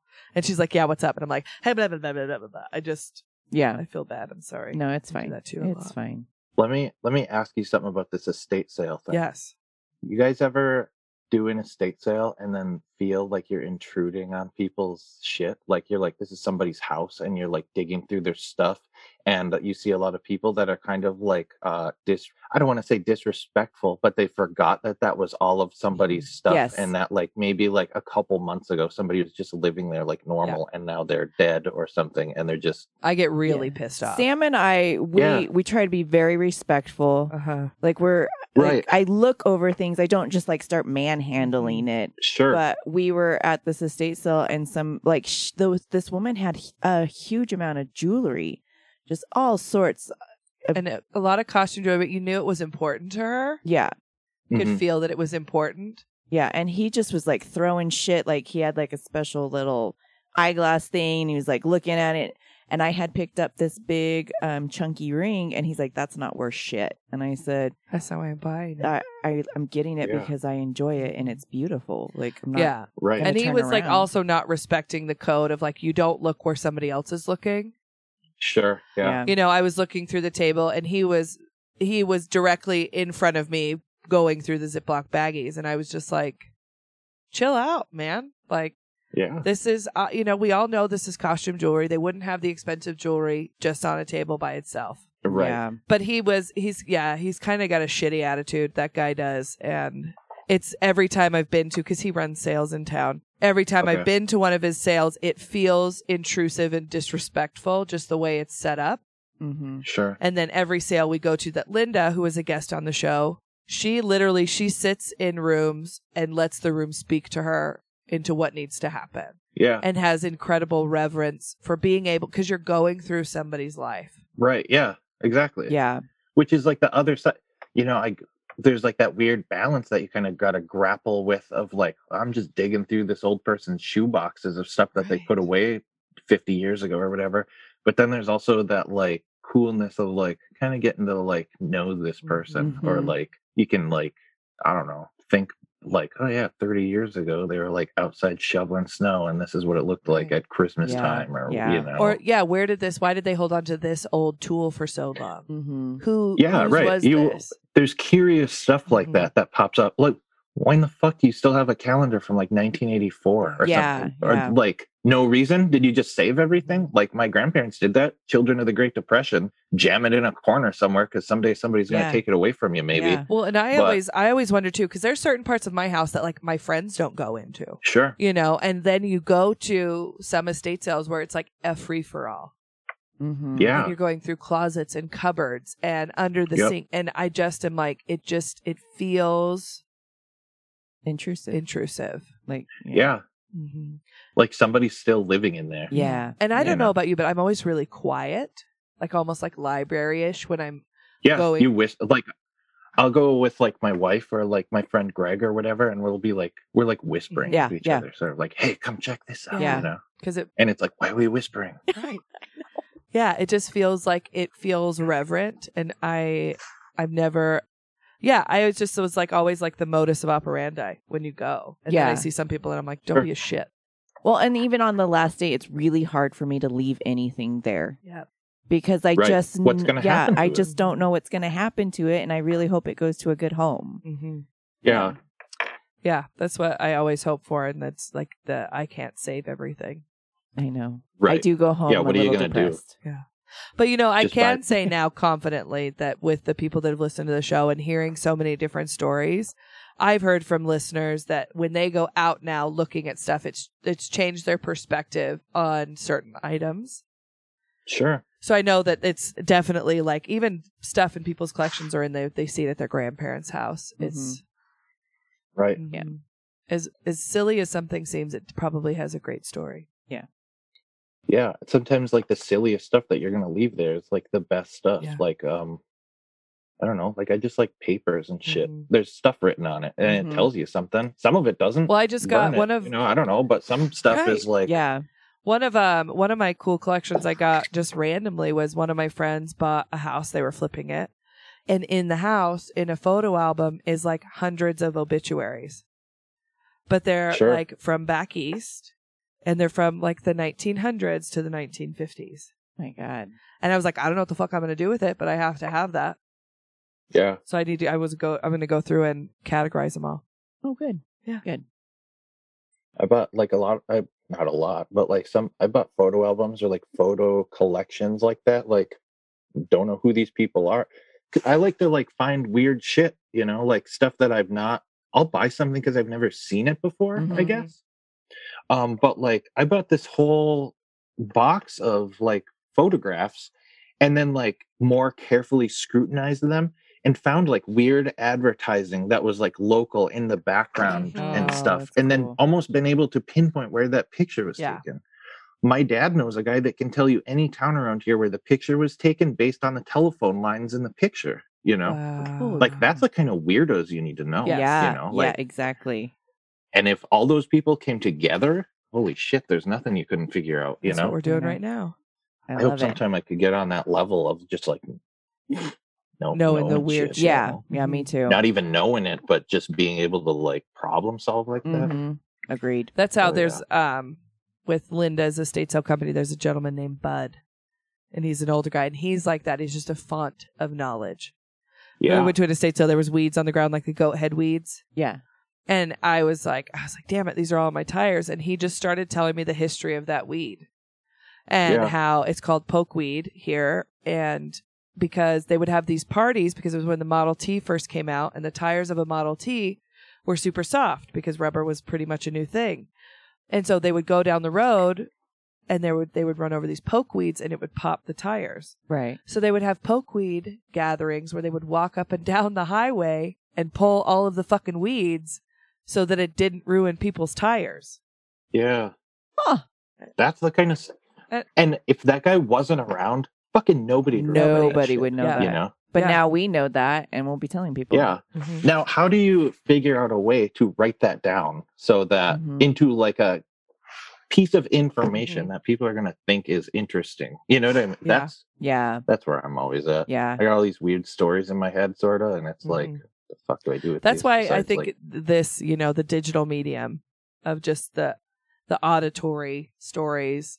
Because, I mean, the computers are only going to get better, and digitizing is only going to get better. Sure. Yeah. So it's, I guess, my way of doing it is just repeating it here for everybody to hear. Yeah. And if they listen, that's good. They listen. Yeah. I always think about doing like a blog, but I'm like, man, the internet's so vast. Like, it's not like if you write it out, I feel like if you write things out in a book, when we're talking about the Bible, this thing's been around for how many hundreds of years? Right. You telling me my fucking blog's going to be around in 50 years? No, it's not. It might. You never know. You may become famous, and they'll be like, remember this Michigan historian? God, I hope not. You'll end up with like a Pulitzer or something. Yeah. It's going to happen. Maybe, I don't know. Well, Josh, where can our listeners find your stuff? Where's your socials at? At Josh Jaehnig at Instagram. We'll have everything I don't listed know in the post for your stories today on your Instagram post and on our website. Yeah. We'll have where they can find all your stuff. And I really hope you do start an Instagram to post your cool pictures up. Yeah, maybe I will. Because I just think that maybe it'll be a good winter project. Yeah, it would. You could do it. So, yeah. Thank you so much for sitting down with us and listening to my random Instagram message to be like, hey, come talk about your shit. Absolutely. Yeah, thank you. We appreciate it. I'll do it again if you ask me. Oh, so. sweet. When we're safe to travel, we're headed straight there. Cool. Yeah. Sounds we'll good. schedule an appointment. We'll have some brewskis. I'll be here. I almost never leave. So. Same. I've been in the same town forever. Yeah. Me too. So thanks again for sitting down with us today. Yeah, thanks, Josh. And to hear more about some of the stuff we talked about today in Josh's episode, stay tuned for the Curio Corner, where we take a deep dive into some more local history. Yeah. So, just a couple little bits of housekeeping before we get into the Curio Corner of this episode. Between our episode recording and the date that this show went live, Josh has created his own Instagram to showcase his collection. So we wanted to make sure that we included that in his Curio Corner. His Instagram for his collection is This Was the Copper Country. We'll, of course, have that tagged on our website as well as on our Instagram for you to check out. We've also added an even easier way for you guys to share your antique stories with us. We have created our own show voicemail where you can call and leave your audio message of your antique, and we can share that on the show.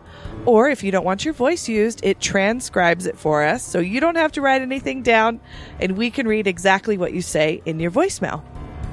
The number for that is 208-274-5242. You can call us there any time of day or night and leave your story about your collection, a family heirloom, or the weird thing your aunt had in her basement at that number at your own convenience. Thanks for listening and enjoy Josh's Curio Corner. You know, I could have spent probably like 2 or 3 more hours sitting down with him. Yeah. Oh, for sure. And we sat after we finished the call, the Zoom call and the recording portion. We sat for probably another 45 minutes before we all were freezing. Yeah. In our respective places. No, I I mean, especially for you coming from a small town, learning your history, and for him, it was kind of nice probably for him to know that there's other people out there that do the exact same thing. Because you could tell he was like, I don't have anything to say because it's about my hometown. Right. And I'm like, no, I want to hear everything about your No, hometown. and like the little things, his hometown compared to like how you grew up and even how I grew up, because I don't really have a home base essentially, but just listening to how different it is, it was super cool.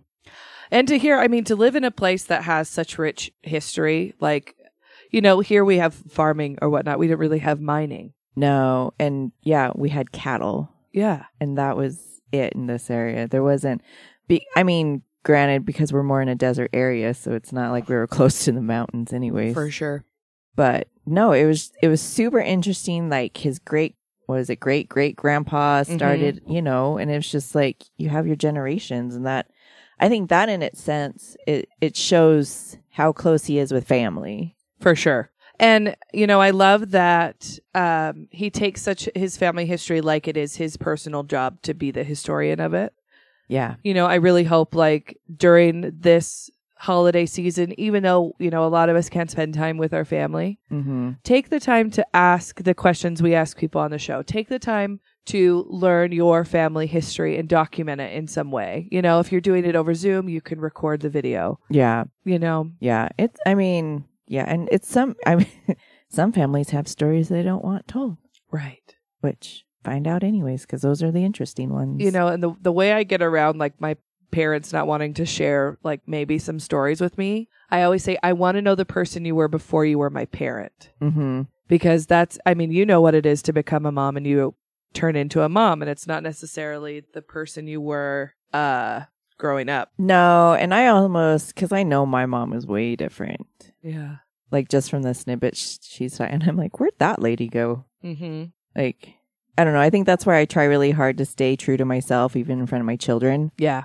So sure. They know there's no secret mom that Stepford mom, robot mom.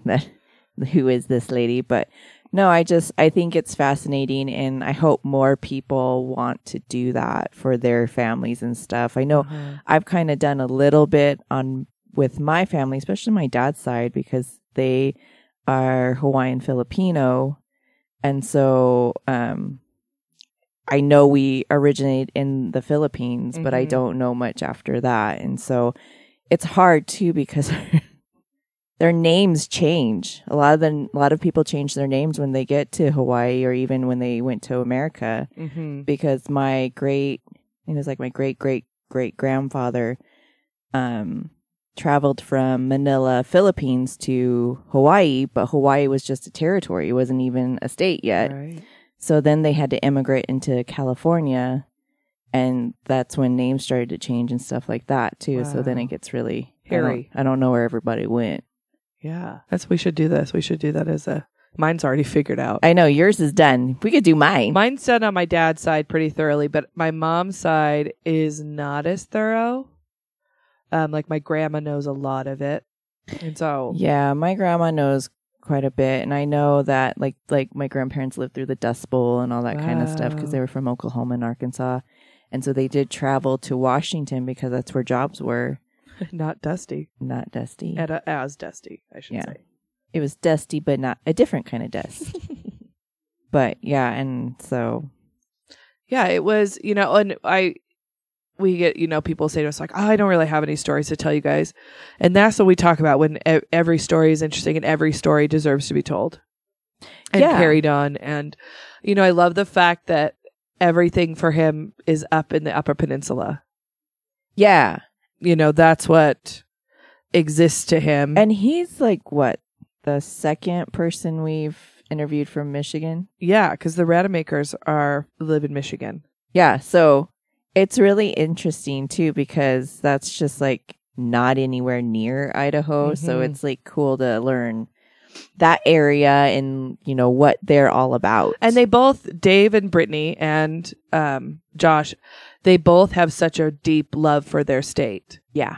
Which is great. And where Josh is from is the Upper Peninsula of Michigan. So the Upper Peninsula it's a forested region in Michigan bordering 3 of the Great Lakes and extending outward from Wisconsin.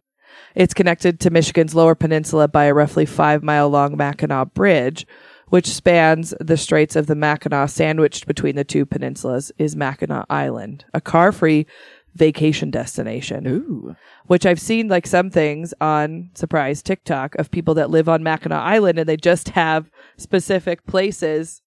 It's just cool. So the Upper Peninsula, I mean, it's the northern tip of the state, and then you got across the lakes is Canada, a neighbor. And that is, like, my family's not from the Upper Peninsula, obviously, but super cool. And it's like, it's from what it sounds like, and this may be, you know, wrong, but it sounds like it's really its own place. Yeah, and like almost standalone. Yeah, I did get that feeling too. Mm-hmm. Like you would almost like cross the river, and then you just knew Yeah, you were there. Here we are. We've made it. And we talked about another. You're going to Electric Park, right? Yeah. We talked about another interesting thing that is a bygone of the past that I had never heard of. Yeah, and I didn't think about it until when he started talking about it, and I got to thinking, yeah, I know of another place. There's a place in Washington that has these too, and it's electric parks. And I didn't know anything about them. it just would be like something electric park, and I just thought the electric company Right. has this land, and that's a park. They're like, what do we name it? Electric Park. Electric Park. But no, so this article came from Wikipedia, of course. So Electric Park was a name shared by dozens of amusement parks in the United States that were constructed as trolley parks and owned by electric companies and streetcar companies.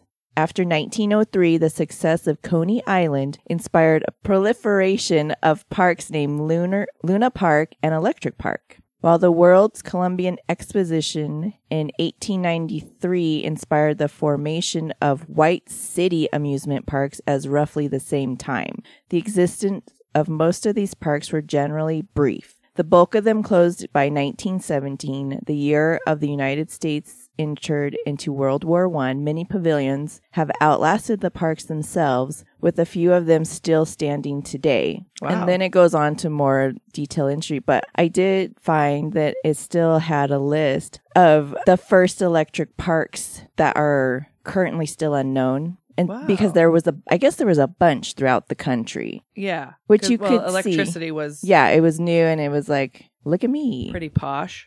So there was an electric park in Aberdeen, Washington, Electric Park, Atlanta, Georgia, one in Baltimore, Maryland, and Bellingham, Washington, which the Bellingham one is the one I was referring to.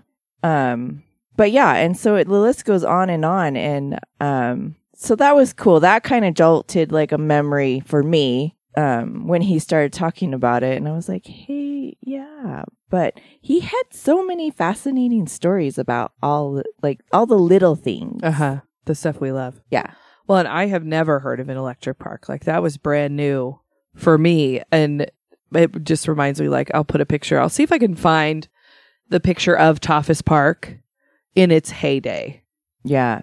Because it was like from where it is now and then extend it by like 2 more miles. You can even tell that it was the park to be at just because of the homes that surrounded it. Yeah. And that's where Tophus Park is, right by the subdivision we always talk about, Dreamily, in here. It's kind of like the first suburb in Idaho Falls. Another thing we talked about that is, you know, central to America only. So I bring up the Elks Lodge flag in the, because, you know, if you're from a place that like Josh is from or we're from, where it's a heavily community driven place, chances are it has an Elks Lodge.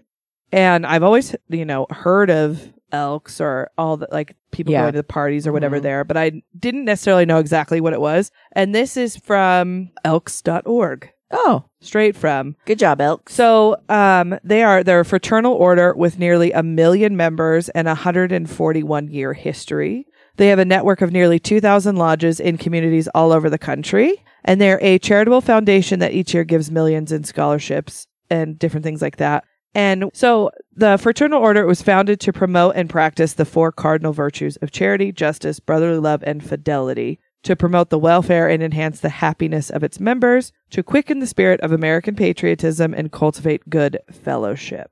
And then to become a member, it's like you have to be one to know one, like the Freemasons, and they have to be in good standing with the Elks, and you must believe in God and be an American citizen and of good moral character and be at least 21 years old. That's not, you would think it'd be a little more rigorous. Like, yeah. Well, and I feel like it reminds me of like the antique study group. Like you had to be invited by students. That's true.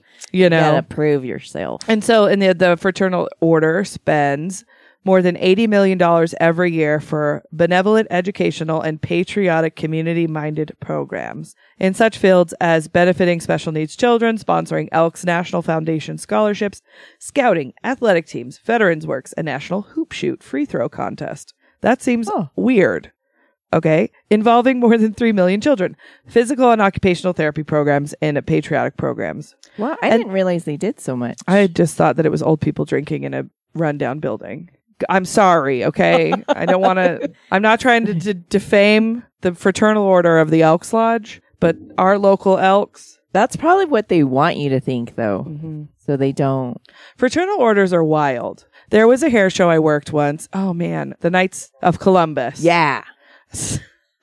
So we're in Utah, okay, at a hair show. And there's hairdressers, which also like to party. Yeah. And then there's the Knights of Columbus, which very much like to party. Oh. So we get off the elevator to go to our room. And when I would go down to hair shows in Utah, I was the beer runner because Utah's beer percentages are much lower than Idaho. Yes. Sorry, Mom.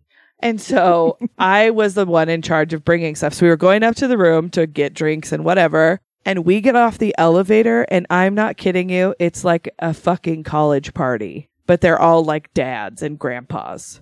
So Really? their doors are open and you can see on top of their minibar bottles of liquor and music. And they're like going up and down the halls. Like it was a rager. And I was like, I looked at my friend and I was like, I thought it was just hairdressers on the floor. And she goes, no, it's the Knights of Columbus and they don't fuck around. And I was like, what? And we had gone up to like the conference room on the top and they have like full suits of armor, like outside. I was like, this is, and they had like the baggage cart. They were going up and down the hall. It was fucking wild. Holy shit. And I was just like, I thought we were going to get noise complaints, but we're partying with the Knights of Columbus. I know. You just can just point it and be like, it's them. It's those guys. We have been trying to do a study of the hair with our tea. Hairdressers know how to get down, but it was, we couldn't touch them that night at all. They probably saw him and be like, challenge accepted. Watch this. Do you know of anybody that's an elk? I'm sure I know somebody. I'm sure I do, but nobody has ever come to me and be like, hey, I'm so-and-so. I'm also an elk. They're not inviting you to be an elk. I know. Maybe I should feel offended right now. Yeah. Whatever, guys. Sorry. I'll start my own. Start our own fraternal order. Yeah. You'll be like, I don't know what it would be. I don't know. And it's just strange. I get it. I understand why. Yeah. Well, and I've seen a lot of these like online auctions. There's like stuff from these fraternal orders, like Freemason stuff, Oddfellows stuff that gets sold for so much money. I know. And Explain it to us. Somebody sent us an email explaining this to us. Reach out to us on Instagram. Explain We just want to know why. Yeah. Because you don't hear... Are there any like women's groups like that? There's not like... There's like the Lady Elks. We performed, I did a play once and we performed for the Lady Elks. Oh, so now I really am offended. Yeah, I wouldn't ask either. That's it. That's okay. We're going to start our own. We're going to be like the Bears. The Bears Club. The Bears Club. That sounds... No, it's not. I'm not good with the names, guys. Well, it's all right. We'll come up with something. Another interesting thing we talked about, because we don't have any of it here, is copper mining. Yeah. I didn't know. I honestly didn't know they mined copper in the United States. Yeah. I thought it was like South America. Right. Somewhere else, not here. Because you only hear about gold. And this, well, especially in our area, is only gold. But he did talk, and his great great great grandpa Yeah. was part of the copper mines. So one of the things he did talk about was the strike of the copper mining up there. And again, good old Wikipedia. Mm-hmm. The Copper Country Strike of 1913 to 1914 was a major strike affecting all copper mines in the copper country of Michigan.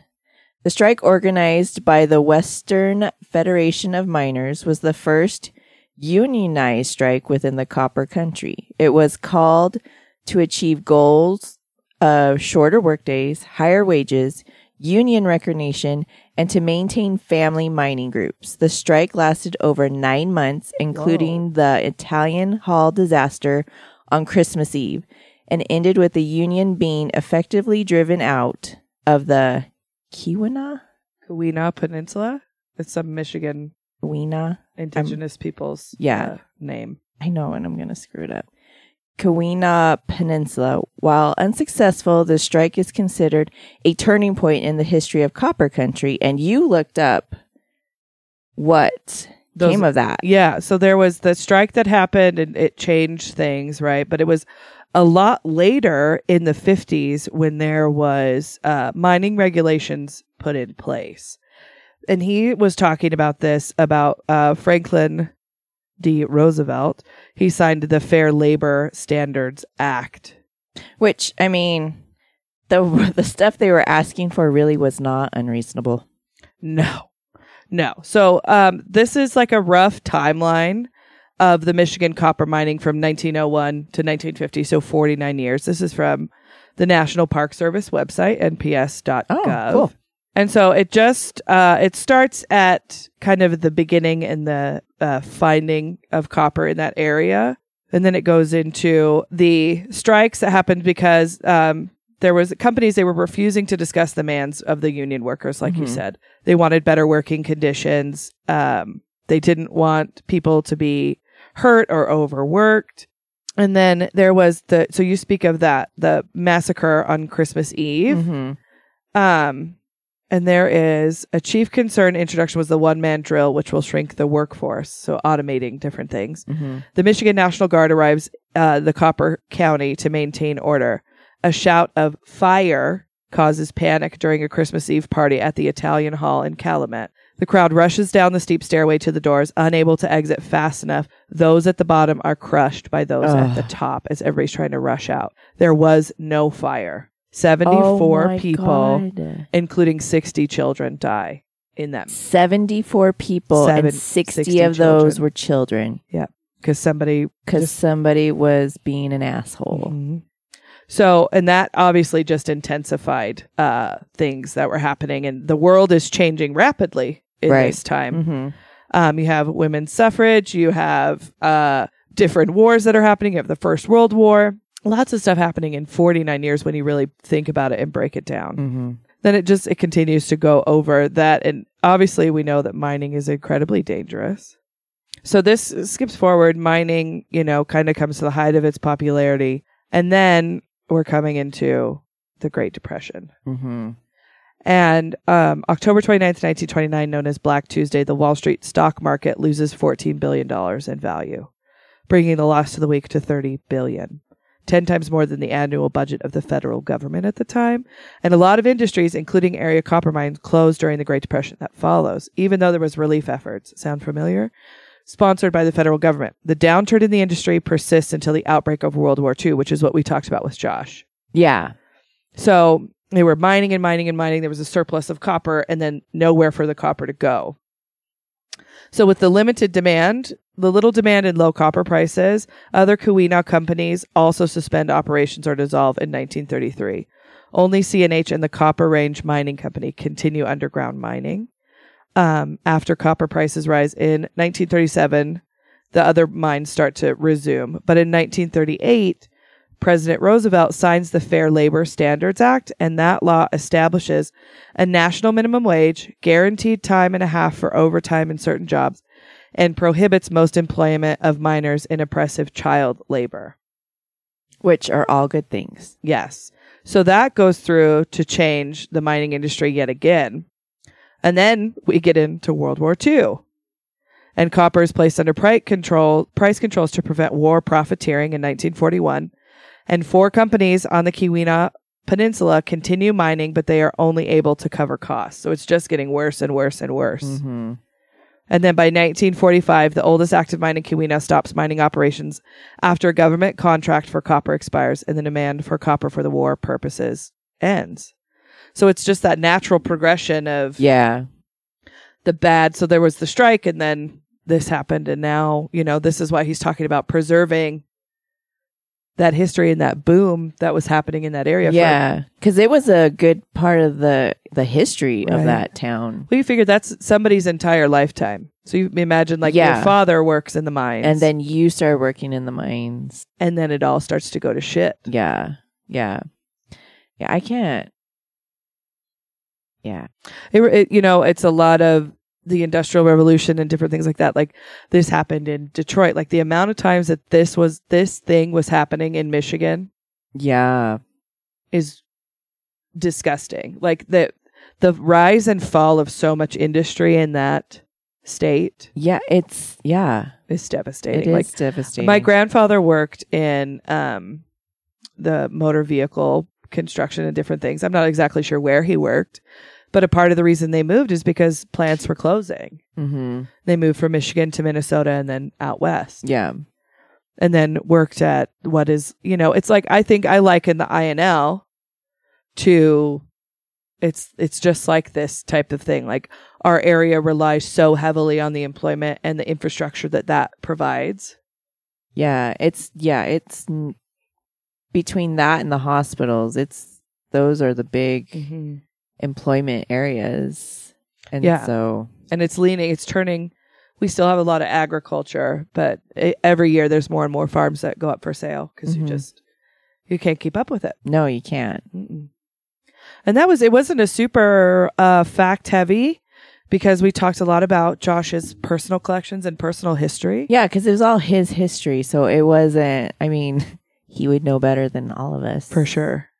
But he was super fascinating. His tattoos, they're gorgeous, are amazing. And his page, his Instagram will be linked on our Instagram. Yes. So go look. I can't wait until we can travel. I know. The list of our to-go places just keeps getting longer. Which is fine, because after a year of not being able to do anything, I'm really looking forward to We're never going to be home. Nah. Why? Well, I'm getting a sprinkler system, so I have to be home to water. Oh, well, and I do have to put my yard in, so this is true. Yeah. So we encourage you guys this holiday season, if you can, share your stories with your loved ones. Learn the stories of your loved ones, even if it's your friends. If you're not close to your family, talk to your friends. Yeah.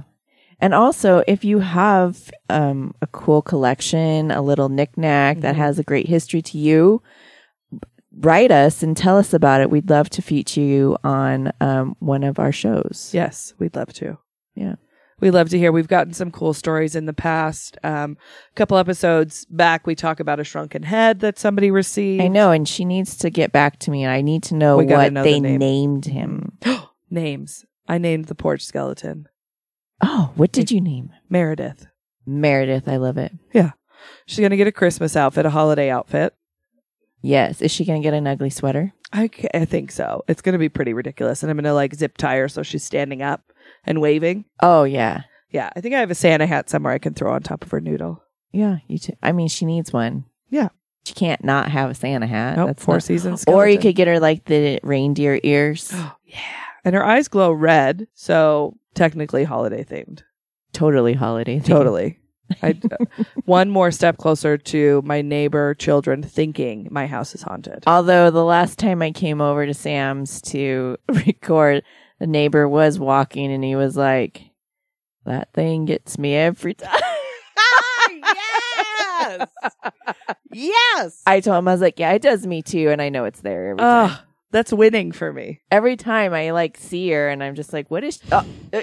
Because she's dressed in clothes. Like, damn it, Sam. Yeah, she's dressed to impress. Yeah. You know what I Googled? This is embarrassing. I was like, I need to find an outfit for her. And so I Googled, what is the average size of a life-size Halloween skeleton?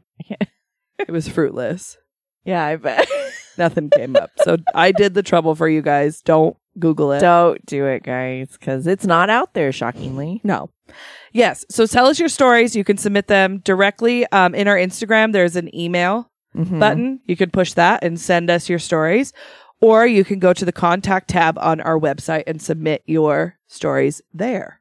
Yes. And everything we talk, we'll have pictures of Josh's stuff on our Instagram.